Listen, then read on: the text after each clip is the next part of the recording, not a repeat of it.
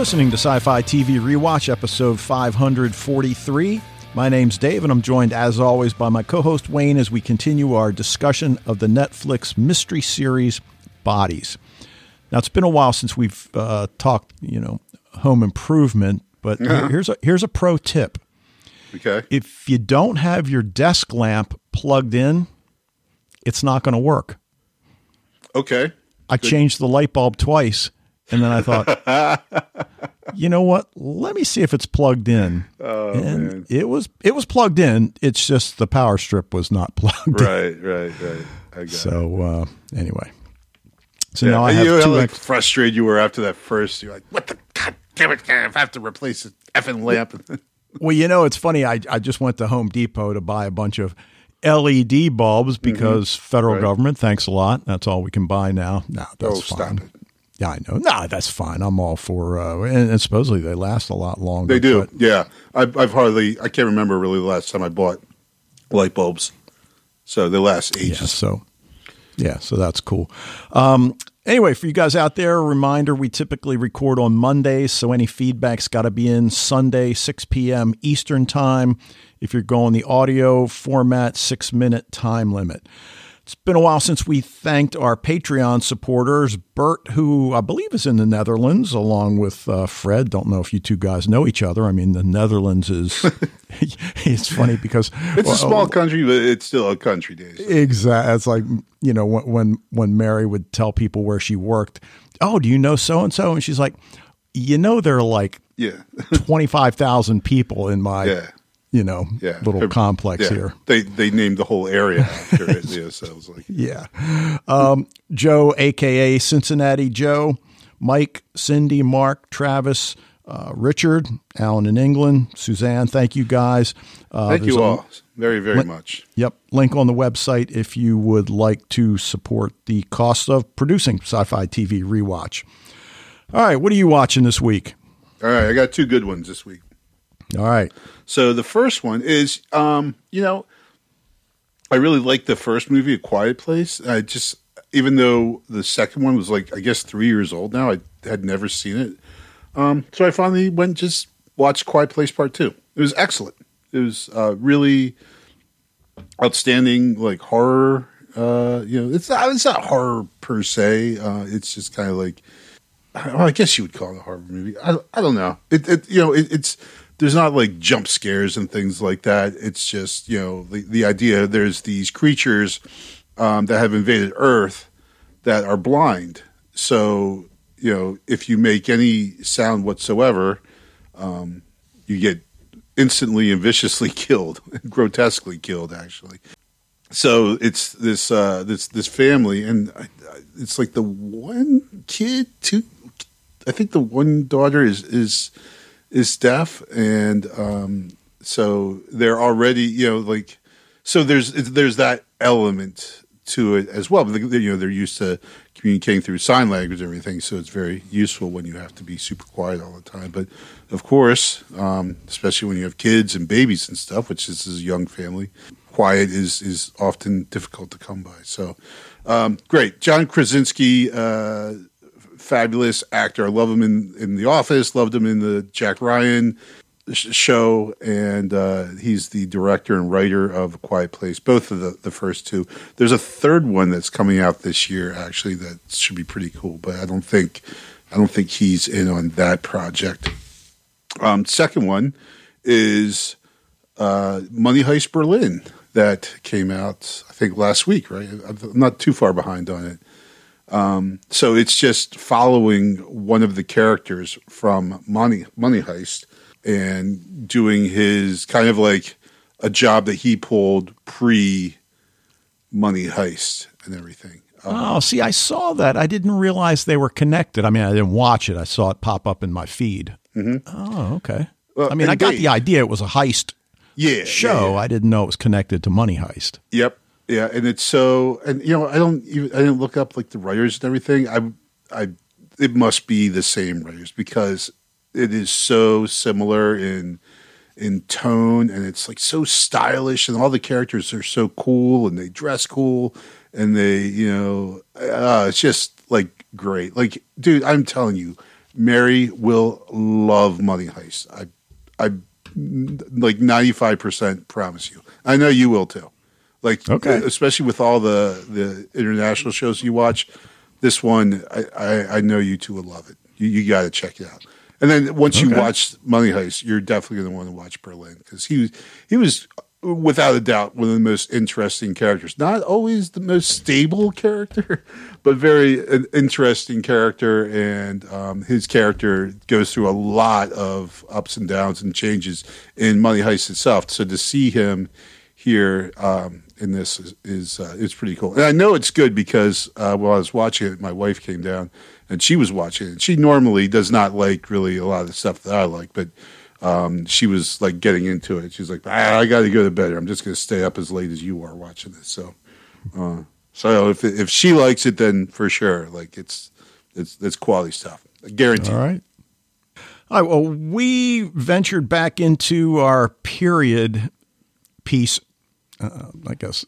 mindset, and we're watching a show called Belgravia, which was written by Julian Fellows, who did Downton Abbey, and I know one of your favorites, and also I can't get enough of Downton Abbey. Yeah, I know. And the Max series Gilded Age with Carrie Coon, which you'll probably never watch, but yeah, she's really good. I'll never know, because I am jettisoning Max. I am getting rid of all the dead weight of well, it's not really dead weight, but I'm getting rid of all the extra stuff. I hear you.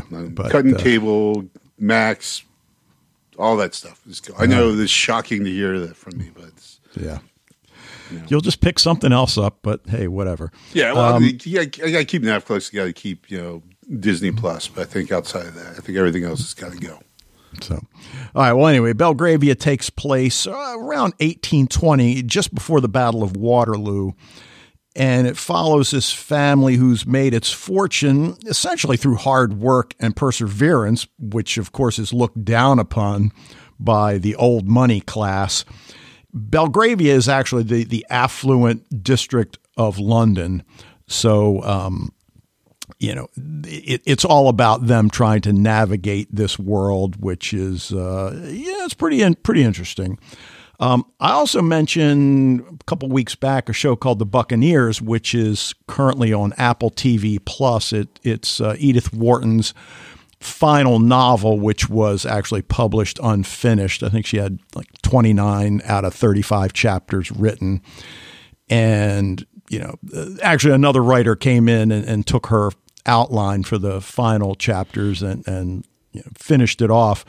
But turns out there was also a 1995 BBC version of The Buccaneers starring a very young Carla Gugino in the lead role. So, looked it up online, found it from the library, got it home, and it has no closed captioning. It's like, crap. Fortunately, I found it for free on, now I can't remember the name of the free app that I get through Roku is escaping me. Hoopla, which I think I've mentioned before. You just sign up with your library card. The downside of Hoopla is that you can only get 10 episodes a month. So you have to pick your shows carefully because you don't want to be halfway through a season. And although I guess you could get, in your case, get everybody in the family to sign up for an account. Right. But I have done that before. Yeah. Anyway, all right. So that's all I got at this point. So why don't we get on to bodies? And I think we'll once again preemptively warn people that we are going to spoil things. There's been some talk on the Facebook group and with some feedback about what are we spoiling and what are we not spoiling and, whatever. So just be aware, if you haven't seen all 8 episodes, you might want to think about waiting before you listen. All right. So this is episode 5 of season 1, titled We Are One Another's Ghosts, written again by Paul Tomalin, directed by Haolu Wang. Series was released October 19th, 2023. Each week I feel like I want to say, now this was a really, really good episode, but yeah, they've all been. I felt that this one, I personally like this, and what as we've talked about before, kind of my Geiger counter for measuring the quality of an episode is if at the end of it, I'm surprised that it's over.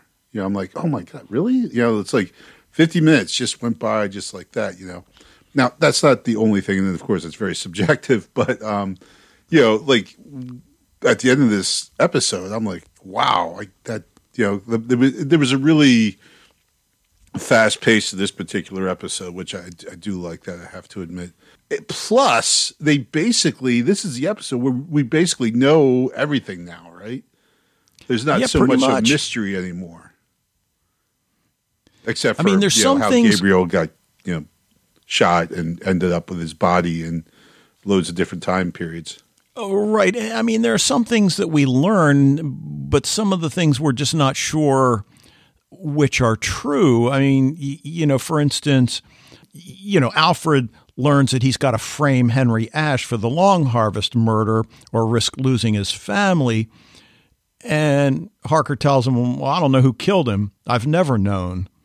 Yeah. Which, on the one hand, implies a time loop. But, and again, this is he's right. one He of doesn't those. know. He has no idea. We talked about that last week, right?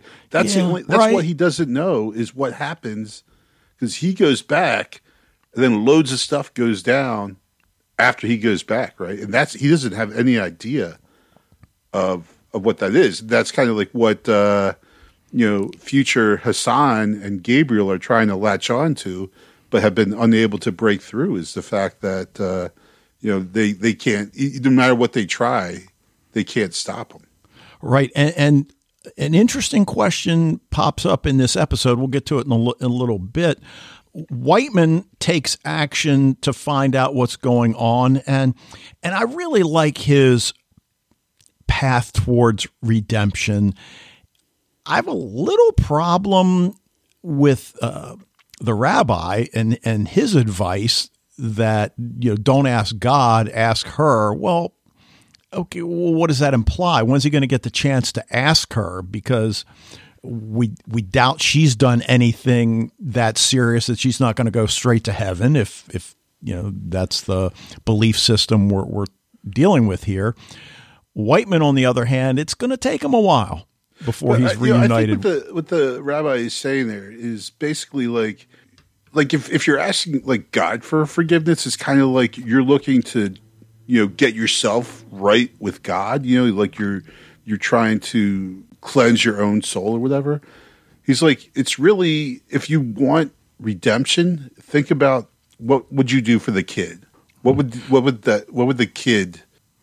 How could you get her mercy?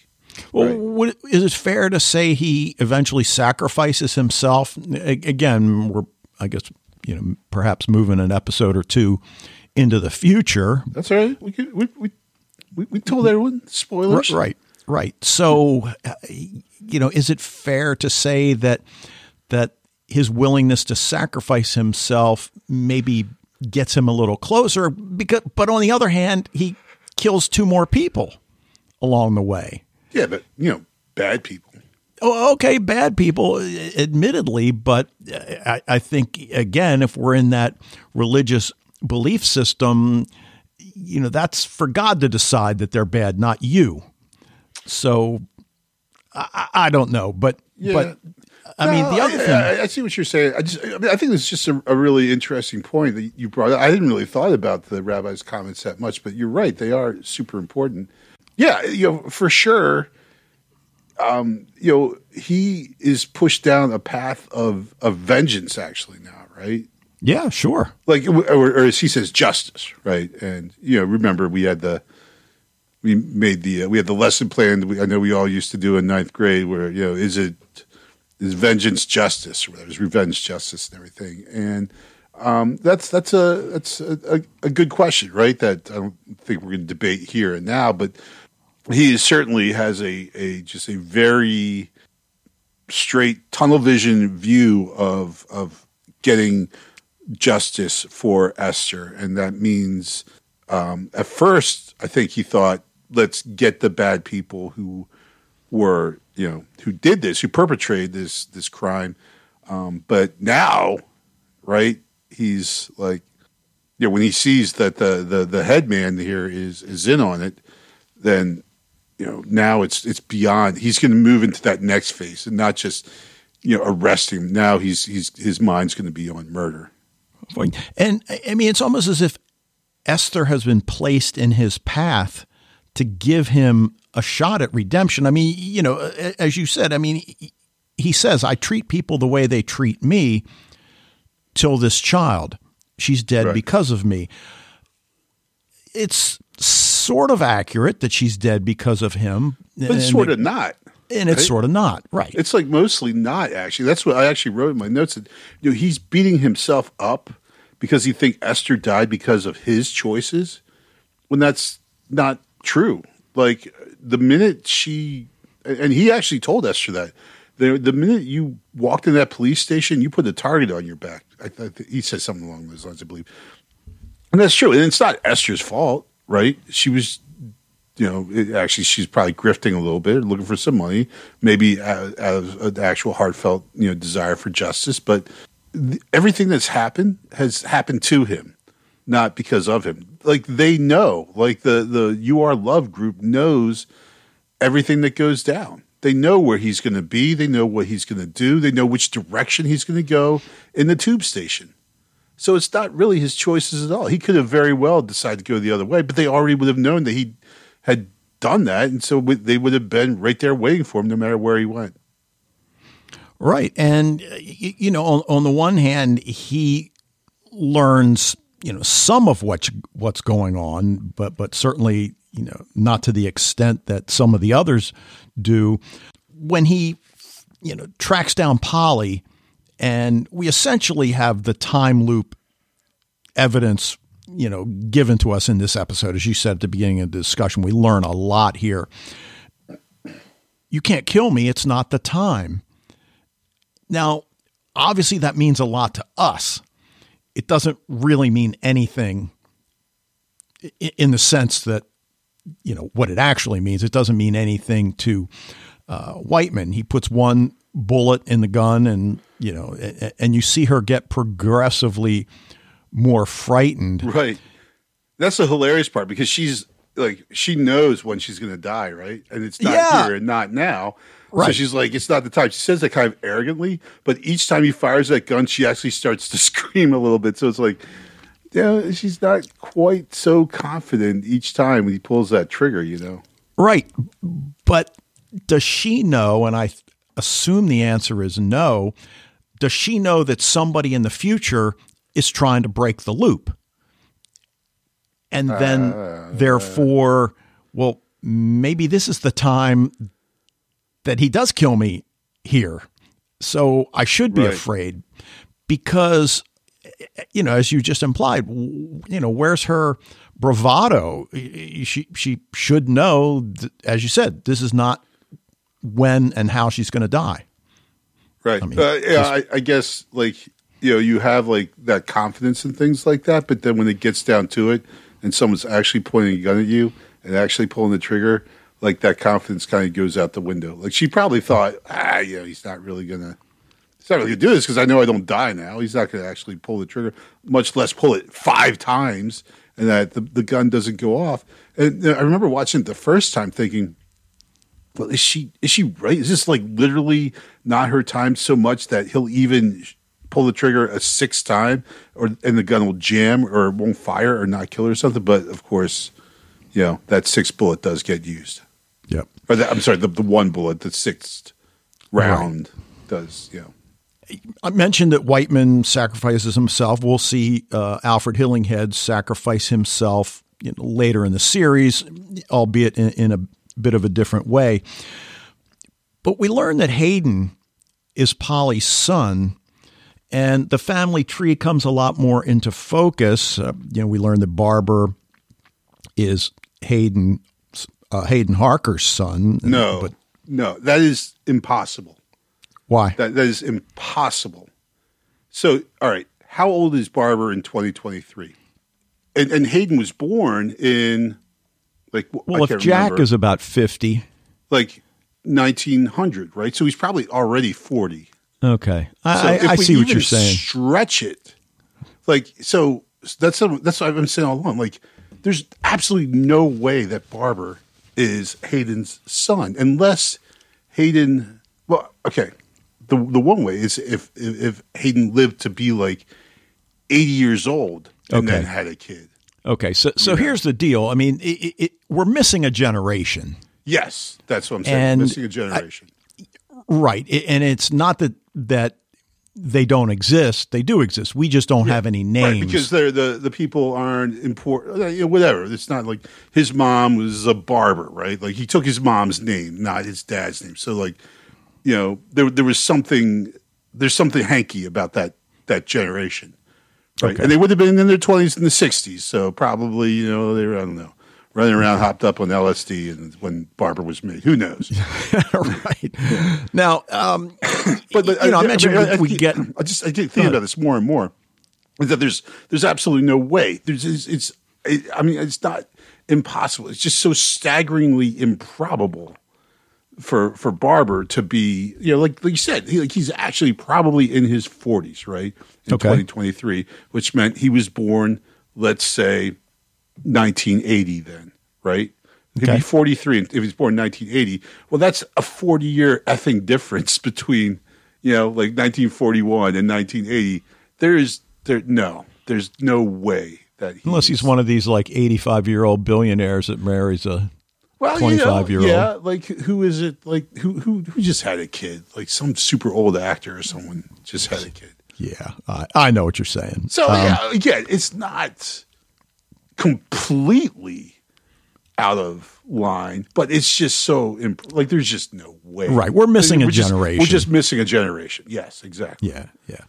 Now, we talk about having proof, and I'm making air quotes, of the time loop in this episode, and of course we know that it is a loop. But the whole thing with the fingerprint and the 1890 fingerprint that Hassan gives to her tech person, and she comes back with the news that it's identical to Elias Harker. Well, how can that possibly be?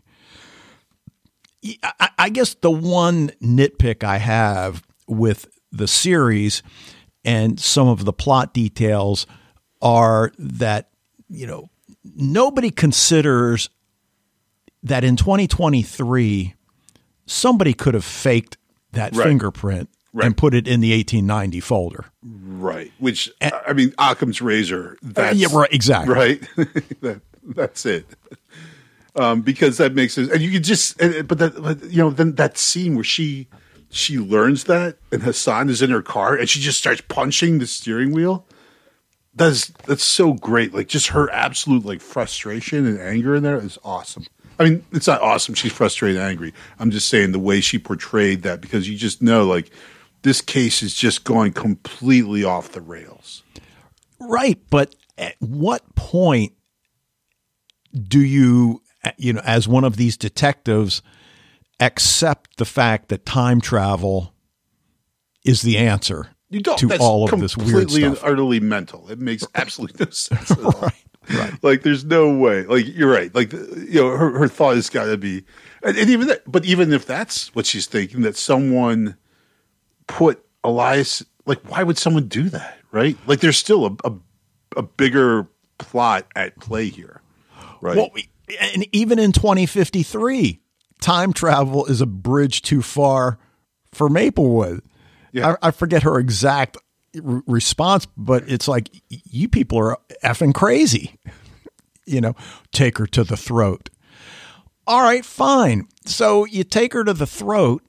What does that really tell her? Okay, well, go walk towards it and you look at your hands. Well, okay. I mean, like you said, but back in the 70s, I saw things like that. So I don't know what that really is supposed to convince Maplewood of. Right. And of course, she's not convinced. Like a shiny thing in the cave and a bunch of equipment. Like, oh, okay, clearly time travel's at play. Right. Right.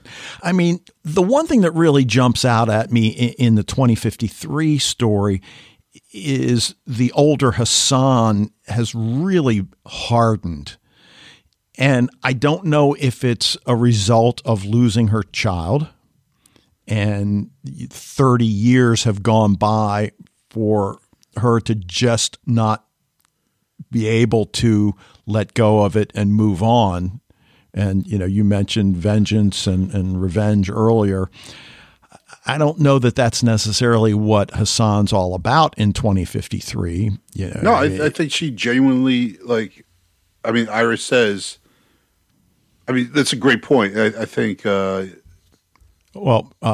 Maplewood and Hassan, and the fact that she in 2053 has become so obsessed with, breaking the loop so that she can go back to the point where the bomb hasn't been exploded yet, and she can save her son and hundreds of thousands of other people. But as Iris points out, well, what about the other people that wouldn't be alive if we change things? Right. And, it's as if, well, you never thought of that? And I think the answer is not really. And you know what? Now that you brought it to my attention, I don't care. Right. I want my son I back. think she probably has thought about it, but her desire to get her son back, trumps that, right? Like she doesn't care. We know Hassan, and you're right. She is much darker, angrier person in the future, right? Without question. But I think really her end game is, as she tells Maplewood, but my son will be alive. Right. So for her, it's very simple, right? Sure. She doesn't have to think about anything else or other people or what might have happened since 2023. Well, given that we've got our own version of the throat here, we'll jump back and forth in time. There you go. Let's go ahead and stay in 2053 for a moment. And, we see Iris in the back seat of the car, handcuffed. And I forget her exact line. Maybe you have it. It's like, wine, good conversation, handcuffs, best first date I've ever had. Yeah. Hold on, I do. Organic French wine, dinner for two, handcuffs. Best first date I've ever had. Yeah. That's great, yeah. Right. But she's kind of hard on herself for being duped by Defoe. And again, so many of these characters, I don't think it's fair that you should have seen that. And again, right. we've talked about whether or not we should have seen the clues that Barber is not who he says he is or who we think he is, that Lorna, Iris's neighbor, is in on the fix. Oh, we should have seen that. Yeah, I don't got really an buy apology that. at the end for Alan about the Lorna. But the thing about this episode and when we're in 2053 is that Iris, she's us. She's us in this situation being presented with all of this. And as I said a minute ago, why would you simply accept that all of this weirdness is due to time travel? Well, we don't torture, we educate, Hassan tells her and brings her in. Time travel's real. Oh, okay, that's it. I got it. Well, no. But then she lays out, Mannix is going to go back in time to 1890. He's going to start a cult and do all this. Well, why doesn't Iris immediately think, well, if he's already in charge here in 2053, why would he want to go back and do it again? Looks like it pretty well worked out. Yeah. So, for Iris, and I think us on the outside, kind of analyzing, this whole situation. Well, like you said, you got what you wanted, didn't you? So why are we going back? And we talked a few weeks back. Well, at what point did the loop start? And was it just, an accident? And again, we've talked about causal loops in the past. I don't know that we ever came up with answers about, what's the starting point? Why does the loop start in the first place? Right. And So I thought there was one point during this episode, Dave, actually, that I thought, I think we might have what could potentially be a starting point. And that was Sarah Mannix, right? okay. I thought, okay, well, she made a decision, right? Because she could have gotten rid of, when she got pregnant, she could have gotten rid of the pregnancy. But she didn't. She wanted to keep the baby. I'm like, here we go. And I'm like, but wait, but the dad is his great grandson. So yeah, that doesn't quite work out. But still, there is that element of free will here. I mean, we talked about that last week, right? Like, there's still people making decisions, right? Sarah could have very easily, and she said people told her, get rid of this child, do not have this baby, right?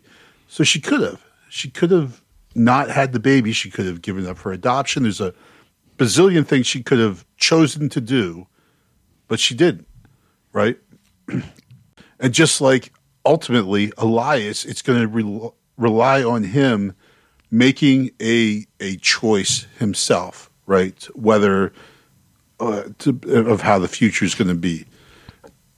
It's going to boil down to him making a choice. So despite all of everything that Harker has set up and all of this foreknowledge and all this manipulation of events, it's still they can't completely remove that element of human choice and the free will or the illusion of free will that people exercise. Okay. And we talked about Iris being taken to the throat after she admits that this whole story is a crock of shit. Yeah. And that was the line, right? You asked me about that before. As I was scrolling through my notes, I saw that line, but yeah, you got it. Right. So Hassan shows her the portal and tells her that Mannix wants the throat to travel back to 1890. That's where the loop begins, where he creates the timeline of his own existence. Now, is that the answer? Is she right when she says this? I guess she's going by what Defoe has told her. So, okay. So traveling back in time starts a loop. Yes. All right. Starts. That's when it's a loop, right? That's the thing about a loop. Okay. Like that's what we were just saying. There's actually not a start to it. Like the going back in time is just, you could say that's as much the end of the process as the beginning, right? Sure. Now, Defoe talks about the fact that they don't seem to be able to destroy the throat, that I forget what he says, but basically weaken it so that I guess it's not strong enough for Mannix to go back to 1890 and become Harker. But I guess I go back to going back the first time is what started the loop. All right.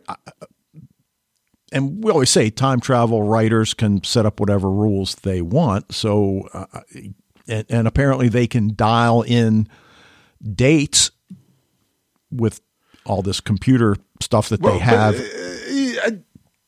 But does he? Or does he just go back? Well, somebody he knows said he's going to go back. Like he knows he's going back to 1941 because he did. Right? That's the thing about everything Mannix does. Everything Elias Mannix does is, like we said before, kind of like playing out the script.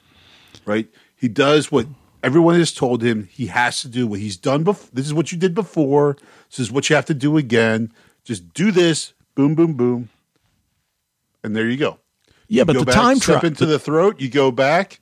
Who cares? You don't have to, there's no, it's not like Quantum Leap or whatever. You don't set it for actually, I guess Quantum Leap, he was just randomly flying around. So it is kind of like Quantum Leap, actually, where he's just randomly going back to something. Well, you're going back to 1890.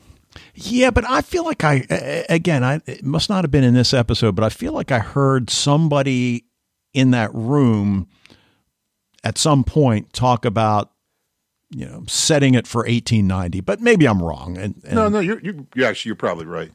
But I guess what I'm getting at, again, in one of the roundabout ways that I seem to do, is they could set it for another year. Now, granted, it's always from 2053 to 1890, right, and then moves forward. But what if they decided to set it to 1941? So then, is it going to start a loop? But that's ultimately what happens, right? Well, then would you have two loops going on to 2023, right? Well, that's happens, true. Right? Right, that is true. So we know that they can dial in specific. So I guess you can. So just all right. Anyway, throw out everything. But here's the one thing, because like the I can't remember who said it, and they basically said that they've tried multiple times to stop Max. So are they conscious of the number of time? Like are they conscious? Well, I guess they are conscious, but do they remember? They can't remember, right? That their previous loop incarnations, right? But yet they say we've tried multiple times to stop him. It's almost like they're conscious that this is not the first time they've tried to stop him, and they've been thwarted on a number of occasions. Now, is that a number of occasions within the linear timeline in which they are right now, or are they talking about? Yeah, each time the loop goes around, we try something else. It doesn't work out. But then that suggests that they're conscious and can remember the previous loops, right? Right, and that's what I was thinking about as you just said that. I believe the deal in Russian Doll was that she was the only one. That's right. Recognized that there was a Russian loop going Doll, on. then that would totally make sense. But isn't that even Bill Murray in Groundhog's Day? Yes, he's the only one that realizes. So that's an interesting point you bring up. Do they all realize they're in a loop? And if that's the case, why don't you just lay in wait for Mannix to come down and shoot him, kill him? End of story. Right. Well, you can't because of the loop. Yeah, right. Because if you remember like the other loops, then you would know, wait, hold on. If we bring Maplewood in here, then and again, that's when you get into the idea of time travel. It's not actually a thing. So, I guess we have to admit that at first. So, to say what's possible and not possible, that's a great thing about writing a show that deals with time travel. Because as we've said many times on this podcast, you can do whatever the heck you want. You make up your own rules with time travel, and sometimes the guy, you go back in time and your clothes get stripped off. You end up naked, like in this one, and then like the Terminator.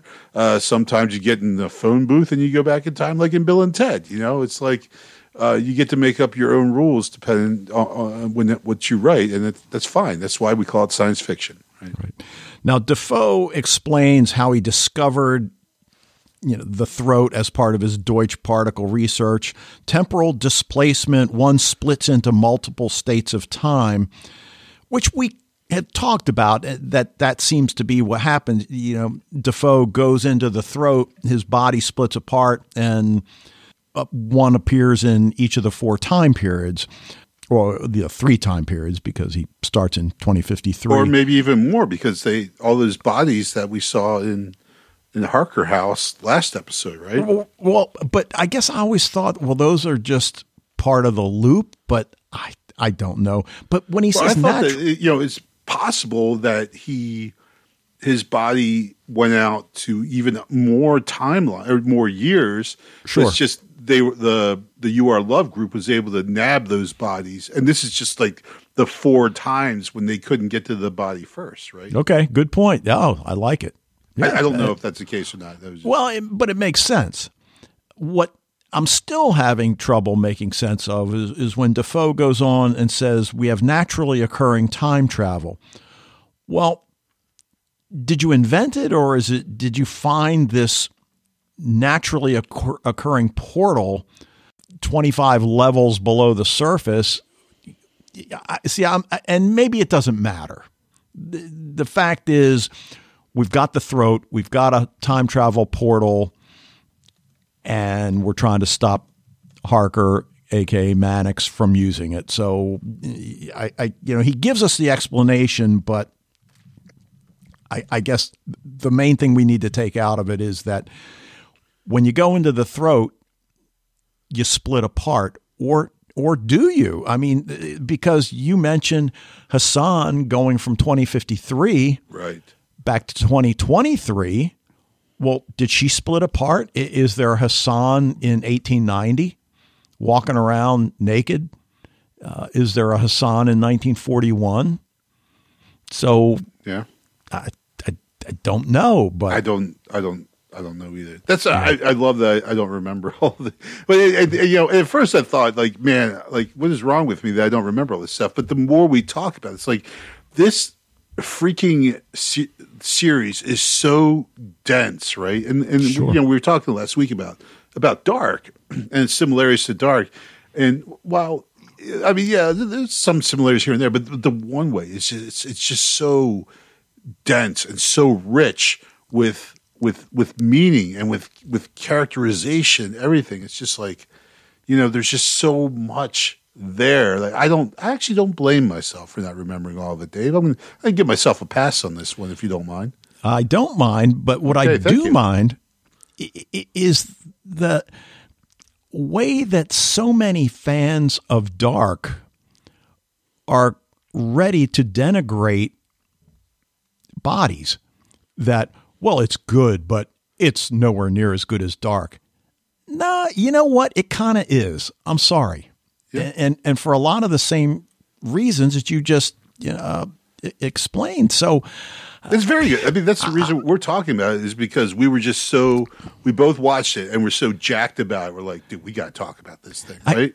I read it wasn't on Facebook. It was on, I guess it was on Reddit. And somebody was like, well, Bodies is sort of the Disney version of Dark.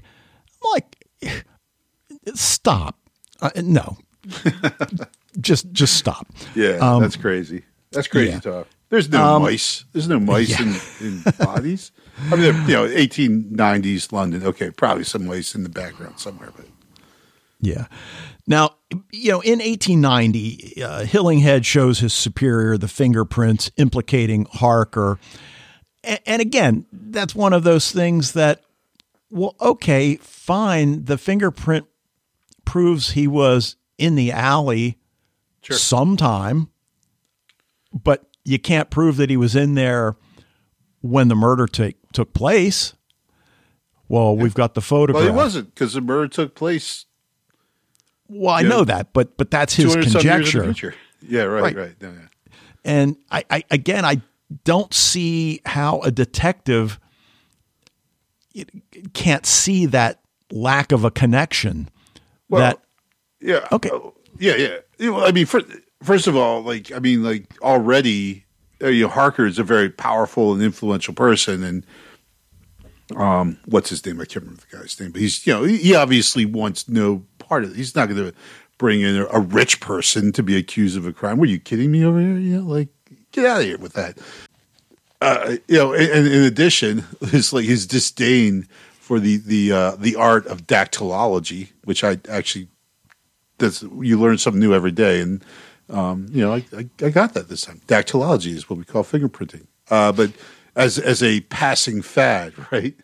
Right. And I know from some of the crime shows that we've watched that this really is at the infancy of this technology. So you get that. But still, Harker says, well, yeah, I was there. I dimmed the light. Yeah, that's me in the photo. But I didn't kill anybody. And then he asked the chief to leave and get him some tea. Well, that's going to piss him off. Yeah. I'm like, yeah, you're right. It is. Well, that's why Elias / Harker is such a fascinating character, because he's not he doesn't lie, right?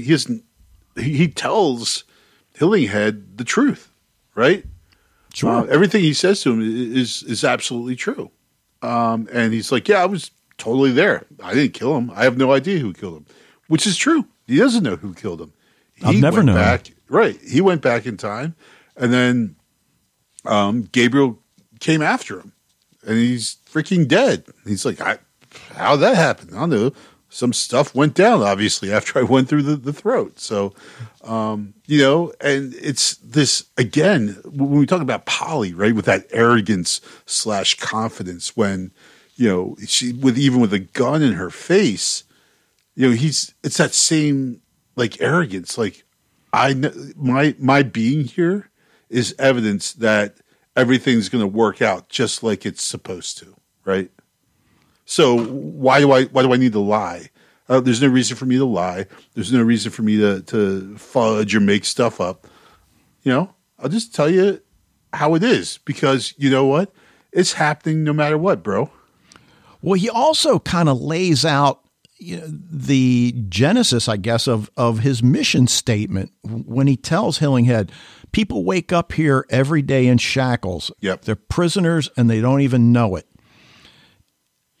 And that's really the kind of world that he ends up building. Now, we've talked a few times, does he really start out really with an altruistic view of what he wants to do, and it somehow gets twisted along the way? Yeah, I guess that's what it would certainly seem.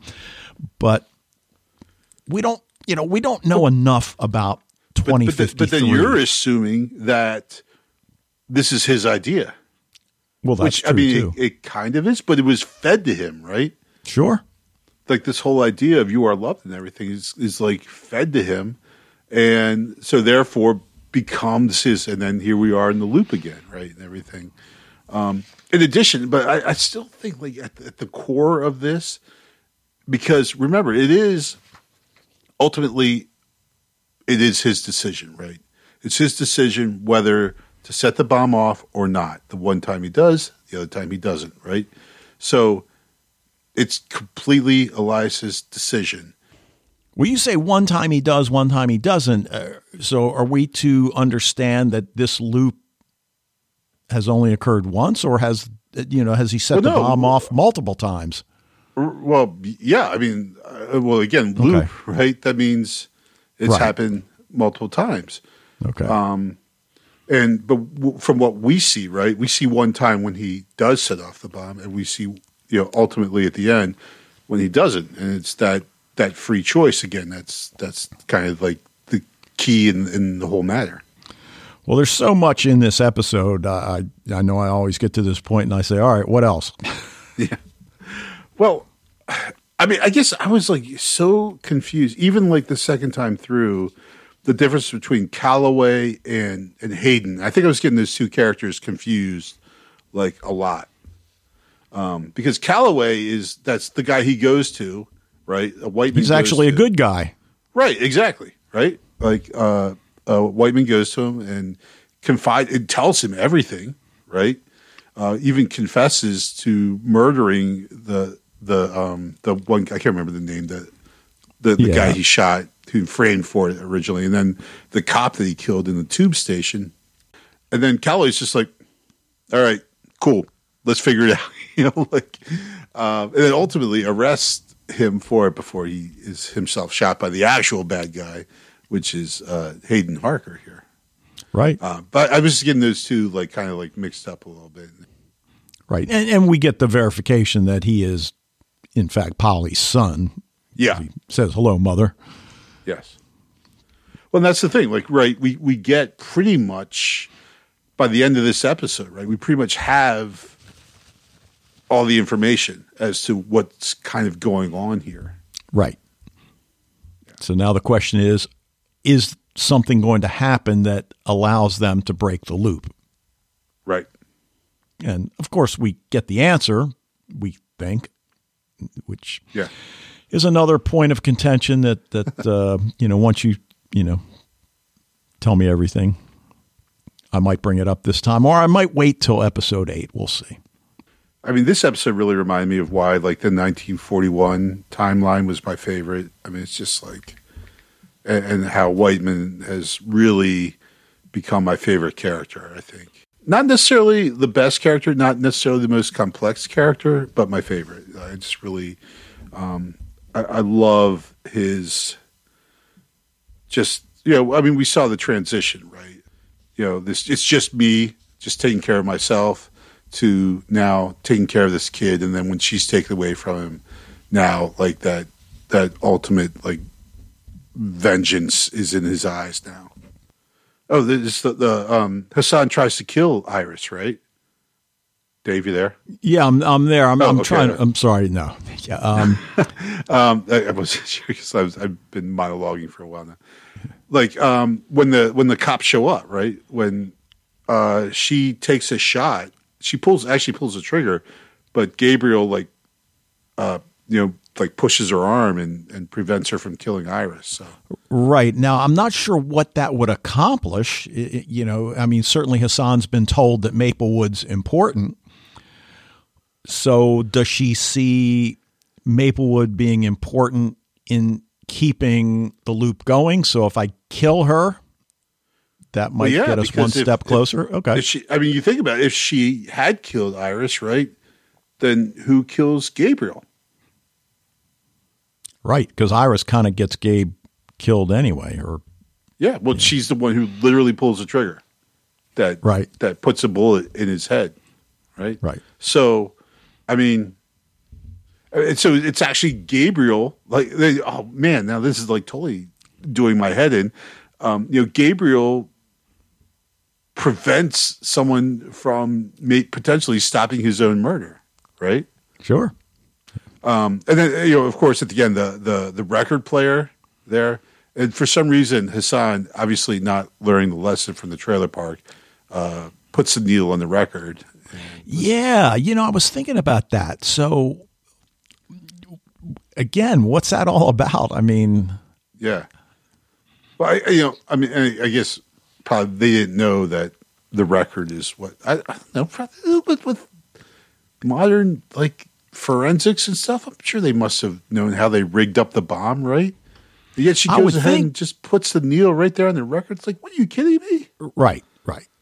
So again, I think a warranted nitpick. Yeah, exactly. Nitpick, maybe warranted a little bit. Or also, is she also developing that arrogance? Because she's been told how important she is to this whole thing, right? Well, there's arrogance and there's just abject recklessness. True. But anyway, that was crazy, and then hearing Harker speaking to her, saying he remembers all the things that just happened. Man, that's just woo. And then of course, there's one thing I know for certain: we'll meet again. Like, good stuff. I think I'm good. I think I got it all in. All right, well, let's go ahead and get to listener feedback, and we'll be right back. Hello, Dave and Wayne, and all listeners to Sci-Fi TV Rewatch. This is Fred from the Netherlands with some feedback for the miniseries Bodies, Season 1, Episode 5. Coming back to the Boxing Day, Second Christmas Day discussion, it's, by the way, Second Christmas Day and not Second Christmas, as you referred to in the last podcast. And it's not an easygoing day per se, that Second Christmas Day, because if you have parents and in-laws, then you have to visit your parents at first Christmas Day and the in-laws at second Christmas Day, or the other way around. And sometimes that even can give stress and discussions in families, because first Christmas Day is a kind of more holy than second, so the in-laws will be pissed off if you are going to visit your own parents with your wife, or the other way around with your husband on first Christmas Day. So in some families, it's the one family part is on first Christmas Day, and the next year it's the other way around, because otherwise you get stress in the family. We celebrate Christmas at home, by the way, in the German way, so having presents as well as the Christmas dinner on Christmas Eve. What also happens, by the way, on the second Christmas Day is that all kinds of associations, clubs, hobby clubs, etc. have a national gathering day or something like that. So in that sense, it is fun and more relaxed. The Netherlands is a country full of hobby clubs, associations anyhow. Well, with a country with only 100 by 200 miles, that is of course very easy to gather nationally. Okay, let's go into bodies. Last week there was a discussion whether you could compare it to Dark or not, because the grading is so high, giving every episode a A. Well, the episode of last week, so episode 4, I would give a A+. And I think it earns its merits on its own. Of course there are similarities with Dark, but it's different and it's good. And actually, I did watch it before you decided to do a podcast about it. You got me a little bit confused because in the previous podcast about episode 4, you talked quite extensively about Hayden Harker as being the son of Polly and Sir Julian, whereas he appears for the first time in episode 5, the episode we are talking about today. And you were also talking about a record that is hidden behind the photograph in the bar, etc. It's all not happened yet. Not even in today's episode 5. Well, it's not spoiler-free, so it's okay, but if you just follow the episode, then it was a bit confusing. Talking about Hayden, Elias's mother is talking about that Barber is a great-grandson of a rich banker.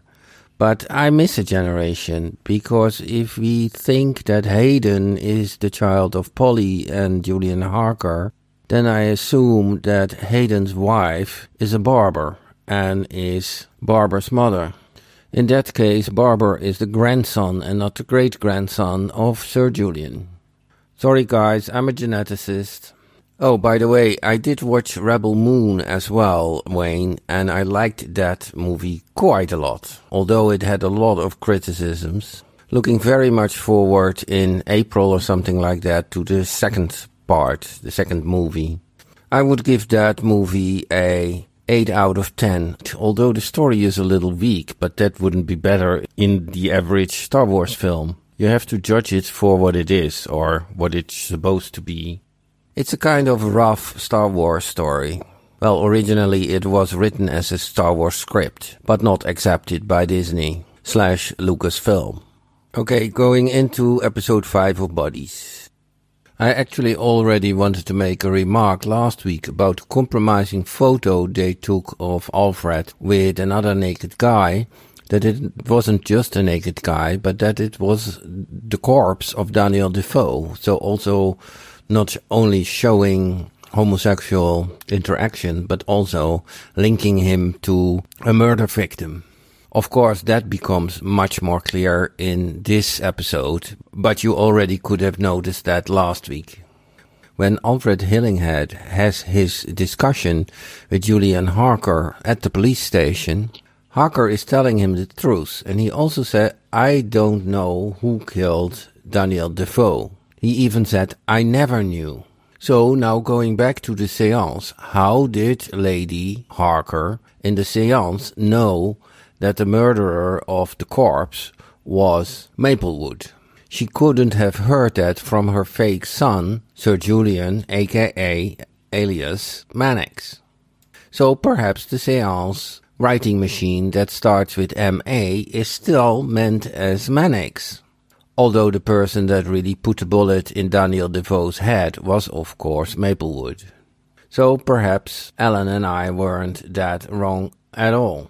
Of course, you can shoot a hole in this theory when you are not assuming that Harker is telling Alfred Hillinghead the truth, that he never knew who shot Daniel Defoe. Okay, time's up. Greetings, all the best. Fred from the Netherlands. Hello to Dave, Wayne and everyone at Sci-Fi TV Rewatch. Alan from England here, mostly about feedback for Bodies, Episode 5, One Another's Ghosts. Talking about being linked to one another, when I think it was Wayne that referred to Fred and I momentarily as Frallen, I did actually spit out a small amount of coffee. And then I laughed a lot. But really, it would be more like Fredden or Fretlin, as Fred's put hundreds of episodes more work into it than I have. Anyway, Bodies, One Another's Ghosts. The titles reveal a key. which turns up right near the end of the episode. 2023 Barbara rescues Hassan, and still there are no clues that he's in on it. Elias is really on the edge. That actor plays a great part. I like the transitions between the times, like where fingerprints are taken as proof in 2023, but considered by some as a mere fad in 1890. Lots of family connections appearing in this episode. Mothers, fathers, sons. I needed a dark-style family tree across all 4 timelines. I did find an interesting website with the Harker, Calloway, Barber, Mannix family tree, which I've included as a link, but I won't post it directly into the Facebook in case that's too much of a spoiler for someone looking back later. Similarly, I've made my own chart, but again, I'll submit that, and if you feel it's appropriate to post it on Facebook, that'd be great. Actually, when you start to look at the, not exactly family tree, but character tree, and you look at IMDb to check out who's playing whom, you pick up a little bit more. Like, for example, who plays young Mullins and old Mullins? Well, then you think, well, then that must be the same employee that's coming from 1890 through into 1941 as the old butler-style guy as the Harkers reach the end of their natural or unnatural lives. And then you think, so was the Mullins butler related to the Morleys? Because Andrew Morley said that Elaine's family had been employed by the family for years. You can have a lot of fun with it. The other thing is, when we think about Gabriel Defoe, who's jumped back in time to 4 different places, then you think, well, did he also jump forward? Because it seemed to me that this Deutsche particle thing could project you forwards and backwards simultaneously. But of course, we got no view of those timelines, and probably that was all undone anyway by the final episode. It's in 2051 that we at last see this Deutsche particle time-travelling device, although, of course, all the Chapel Perilous people had to do was nothing, right? And not invent the device, and then Mannix wouldn't be able to hijack it and go back, but that's time leaps for you. I do like Maplewood's statement, if the 2023 bomb is undone, what about all those people who are alive now in 2051 that then might not be? I mean, that is the classic, what happens if somebody went back and killed Hitler? Well, it might prevent World War II, but what else would ensue? There is no way to know. Talking of the Deutsche particle, there is in fact a Deutsche particle theory. But it's not Deutsche particle as in the German particle, it's a particle theory as proposed by Oxford University physicist David Deutsch, that was talking about consistency conditions to avoid time travel paradoxes. Anyway, it's loops and it's quantum, which is all we really need to know. But it is a thing that somebody actually has discussed outside of the series. Well, that's enough time for me now. So take care. Alan from England. All right, Alan in England, thank you for the chart. There are definitely some useful things on Reddit. There's a lot of crap for sure, but if you search out the right groups, there's certainly a lot out there. Anything else about Alan in England? Well, that's one thing I didn't mention. I did want to not really talk about, but just that kid who's playing Elias, that kid is fabulous, man. Like, he is so good. Like, I totally agree. That kid completely killed it with that part there and everything. I already expressed how I think that there's no way that Barbara's Hayden's son. I love that Alan had the loops and quantum, right? Those are like, when you're talking in science fiction, you can just say time loops or quantum, and that explains it. And you just don't worry about it anymore, right? Exactly, which is what I was trying to articulate earlier. Yeah. All right, now Fred gives us even more information about Second Christmas. And Fred, I would just say I had enough stress trying to be at 2 places on one Christmas day. I can't imagine what I would have felt like trying to go back and forth. I always envied my father. His family lived in New England, so holidays, we just didn't see them. And, right. We'd maybe see them once maybe twice a year. And, you know, that was good that my local grandmother came over and that was it. But, I know I'm preaching to the choir because both your families are close by as well. So, but my wife's Jewish though. So like, oh, right. Yeah. So Christmas is easy for us. Yeah. Good point. It's super easy, but man, that, I thought, like, in fact, like after I heard Fred's feedback, I was talking to my daughter, whose roommate and a couple of her good friends from her field hockey team are from the Netherlands. I'm like, do you know they have a second Christmas Day? Like, that's amazing. And then I heard Fred's feedback this week. I'm like, oh, wow, that doesn't sound so great at all. Right. You know? Now, because in the States, like, we actually, Boxing Day or whatever, it is a total layabout day, except for the people who are like really determined to go and return stuff, because there are good deals at the stores. But if you're like most people, like the day after Christmas is you don't do anything.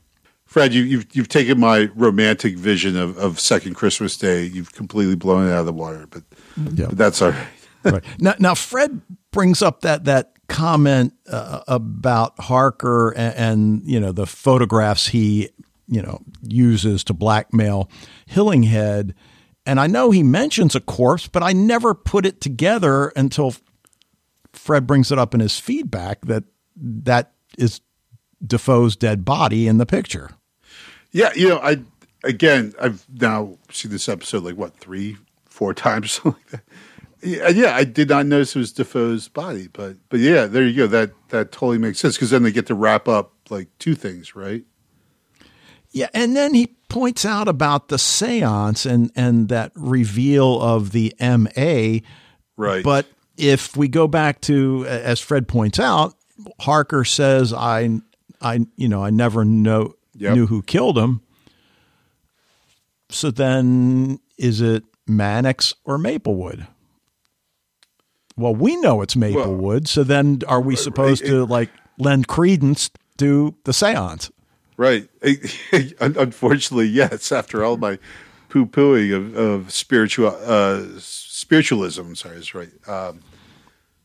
That maybe there were actual supernatural forces at work, A, or B, maybe she was actually spelling out Mannix, or C, is it just like, they only spell out the M-A. So, I think it's just a little thing that the showrunners is throwing at us to get all worked up about, but it's essentially meaningless. But Fred's absolutely right. Like, Harker / Elias does not know who killed Gabriel. When he says he doesn't know who did it, he's speaking the truth.